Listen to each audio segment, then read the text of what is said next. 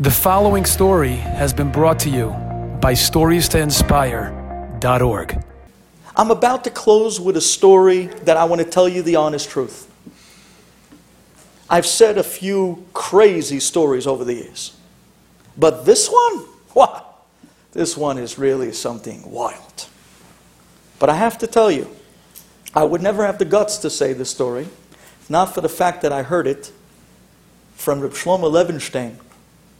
He's a great Talmid Chacham from Eretz Yisrael. They nicknamed him the Magid of Bnei Brak. And I heard the story straight from him. And he says that he actually checked out the story straight away. Rabotai, open your hearts, you have to hear this. See what it means. See what it means when you ask. The words of Talmidei Chachamim. What they say, they mean, and those words are Kayam La'ad. There's a rabbi in the outskirts of Bnei Brak by the name of Rabbi Yosefi. He's the rabbi of the Persians. He gives shiurim to the Persian community on the outside of Bnei Brak. Every Wednesday night, Rabbi Yosefi gives a shiur. And one Wednesday night, right after, one of the Talmidim came up to the rabbi and said, "Rabbi, listen, I got a really good friend. He just finished the army. He's chiloni. He's not religious. But it's worse than that. It's not just that he's not religious. He's kofer. He doesn't believe in God at all. Please, Rabbi, could you talk to him? I really want this guy to be Hozer B'Tshuva. Maybe if you speak to him for a few minutes, maybe you can give him the right words, the right answer, the right message to all his questions. You can turn him on." Rabbi Yosefi says, "Okay. No problem, bring him." He says, "Well, Rabbi, that's the problem. He has this thing with shuls.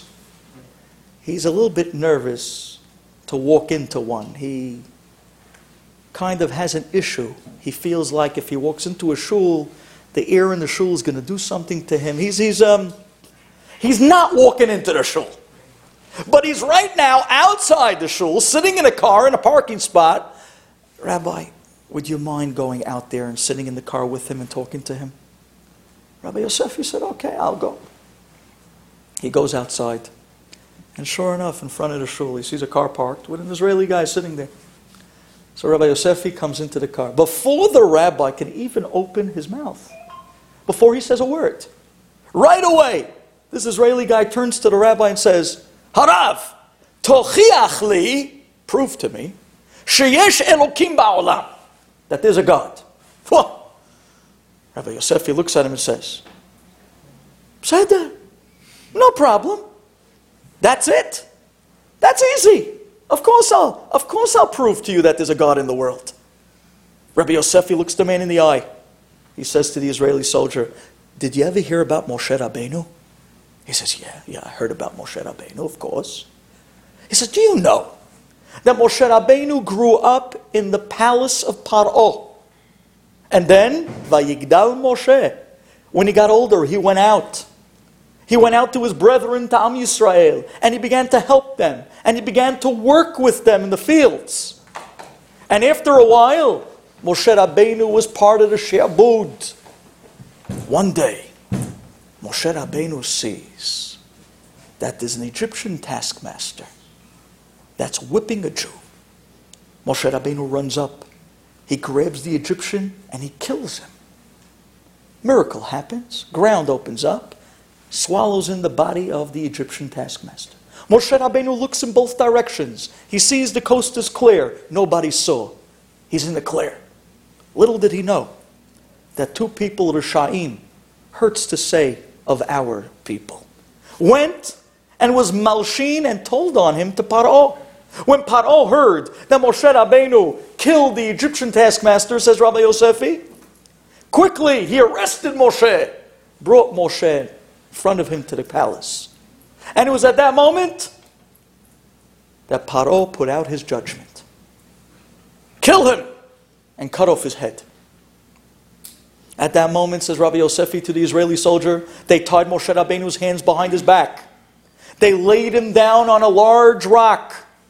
They took Moshe Rabbeinu's head and bent it all the way down so the back of his neck would protrude outward as far as possible. Like this, when the executioner comes with the sword would be able to make a clean cut. It was at that moment the executioner came. He took out the saif, he took out the sword, raised the sword, and as he's bringing the sword down on the neck of Moshe Rabbeinu, says Rabbi Yosefi, Hashem made a miracle. He made Moshe Rabbeinu's neck turn into shayish, turn into marble. When the sword hit the marble of Moshe Rabbeinu's neck, it bounced right back up onto the executioner and killed the executioner. Says the Midrash, at that moment Moshe was able to get away and he ran off to Midian. At that minute, Rabbi Yosefi turns to the Israeli soldier. No, what do you see? If there wasn't a Hashem in the world, how in the world could you explain Moshe Rabbeinu's neck turning to marble and saving his life? You see from here, my friend, that there's a God. And even if cherev chada, a sharp sword, munachat al tzavaro shel ben adam, that's coming on the neck of a person, al tityaesh min harahamim. Never give up hope that God's mercy won't kick in at the last second and save you. And he saved Moshe. Tell me, my friend, says Rabbi Yosefi, you see, there's a God. I proved it to you. Otherwise, how could Moshe's neck turn to marble? This Israeli guy looks at Rabbi Yosefi and he bursts out laughing. Eze Rav, eze matzchik. Listen to this. He comes and tells me this story about Moshe Rabbeinu and his neck turning to marble, and that's the proof that there's a God. That's your proof, Rabbi? I don't believe in no Moshe Rabbeinu. I don't believe in no neck turning to marble. And I don't believe in God. Well, what are you proving to me? What are you telling me? The guy was laughing hysterically. Literally, he looked at the rabbi as a joke. Rabbi Yosefi says, okay. Im lo az lo. Okay. He picks himself up from the car, walks out from the car, and leaves. That was it. Gentlemen, you think that's where the story ends? Oh. Open your hearts, you have to hear this. We all know that in the Israeli military, after they serve a certain amount of time, they give them off a year or two chofesh, and they actually fly them out to anywhere in the world they want. This particular soldier, starting his year of chofesh, of vacation, asked to go to Japan. There in Japan, after a very short while, hanging out with the wrong people, he eventually started having dealings with the Japanese mafia. Little by little, as an Israeli soldier who's an expert in survival, who was trained in hand-to-hand combat, he was perfect. He fit into the Japanese mafia in a great way. And they actually started to start trusting him. One time, the mafia boss of the Japanese gave this Israeli guy a large amount of money to deliver to the other side of town, to an address. This Israeli guy, when he looks inside the pouch, he sees so much money, he couldn't resist. So he made up some funny excuse that he lost the money and he kept it for himself. Now, you don't steal from the mafia. Everybody knows you don't steal from the mafia, for heaven's sake. But he did, thinking that he's going to outsmart them.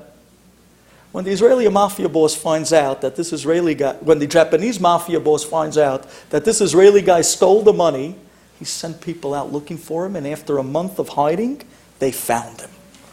And they bring him back to the Japanese mafia boss. The mafia boss says, so, you have anything to say for yourself? He says, no. If that's the case, you stole from me? That's death. Nobody steals from me. If that's the case, he turns to one of his henchmen, bring a knife. We're going to cut his head off right now to show everybody you don't steal from the mafia. At that minute, they grabbed the Israeli, tied his hands behind his back. They laid him down flat completely on a table. They took his head and they bent it all the way down so the back of his neck would protrude as far outwards as possible. At that moment, The executioner walks in, holding a long Japanese ninja sword. No, that's a joke. But holding a long sword. Comes and brings the sword up on the neck of this Israeli guy.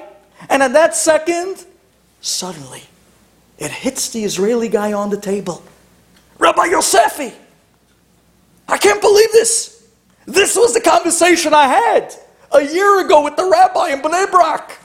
He told me about Moshe Rabbeinu. He told me that Moshe Rabbeinu was put in this exact position. And they pulled his head down. And his neck was standing out. He told me that at that moment Hashem made a miracle and turned his neck to marble.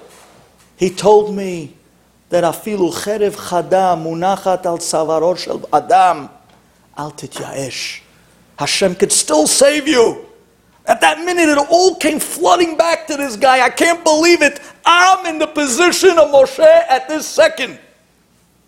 Suddenly, the guy closes his eyes and he screams, Hashem, the way you saved Moshe Rabbeinu. If you really exist, save me. And if you save me, I'll go back to Israel. I'll go back to Rabbi Yosefi, and I'll be Chozeh B'Tshuva. At that minute, the executioner brings this knife up. He's about to bring it down on the neck of the Israeli soldier. The door of the room opens, and in walks the wife of the Japanese mafia boss. And she looks and says, wait, this guy, the Israeli, you're killing him? Stop! She stopped everything. You can't kill him. Remember a few years ago there was an earthquake in Japan? My son fell into a ditch as the earthquake was happening. And this Israeli guy jumped into the ditch and saved my son. You know what they say when you do a favor to the mafia. A favor to the mafia is a favor forever. I don't care what he did and how much money he stole. He saved my son's life. Take him off the table. They took him off the table. They untied him, put him in a taxi and sent him straight to the airport. He got on the first plane back to Israel. Gets into Ben Gurion, taxi to Bnei Brak, comes running into Rabbi Yosefi's shul, hugs the rabbi, screaming and crying, bring me a pair of tefillin. I want to say Shema Yisrael. And then when he told the rabbi the entire story, he says, look, afilu cherev munachat al tzavaro shel ben adam. Hashem saved me. The mafia boss's wife walks in. She says that I, 3 years ago, saved her son. I was in Japan only for 1 year. Open miracles. Open miracles. Open miracles. But at the moment when Rabbi Yosefi was talking to the man to try to convince him of Hashem, I ask you, if a guy would come and ask you, prove to me that there's a God in the world, would you have told him the story about Moshe Rabbeinu's neck turning to marble? Did you ever hear someone use that as a hochacha that there's a Hashem in the world? But yes, because Rabbi Yosefi believed that if the rabbis say it, it is 150% true. And when you come and speak and ask a rabbi his advice, Hashem puts into the rabbi's mouth the right words to say at times the rabbi himself doesn't even realize how true and how far those words will go. Therefore, no matter how l'shem shamayim you are, no matter how sure of yourself you are, no matter how pure your intentions are, on every step we take in life, da'at Torah, we must ask. Unlike the Mikoshesh, that was l'shem shamayim, but nonetheless it resulted in tragedy, chorban and galut. We're going to continue to stick and ask our rabbis and ask our rebbes every step, and Borei Olam will bless us with the right words. Thank you for listening, guys. Enjoyed this story? Come again. Bring a friend. StoriesToInspire.org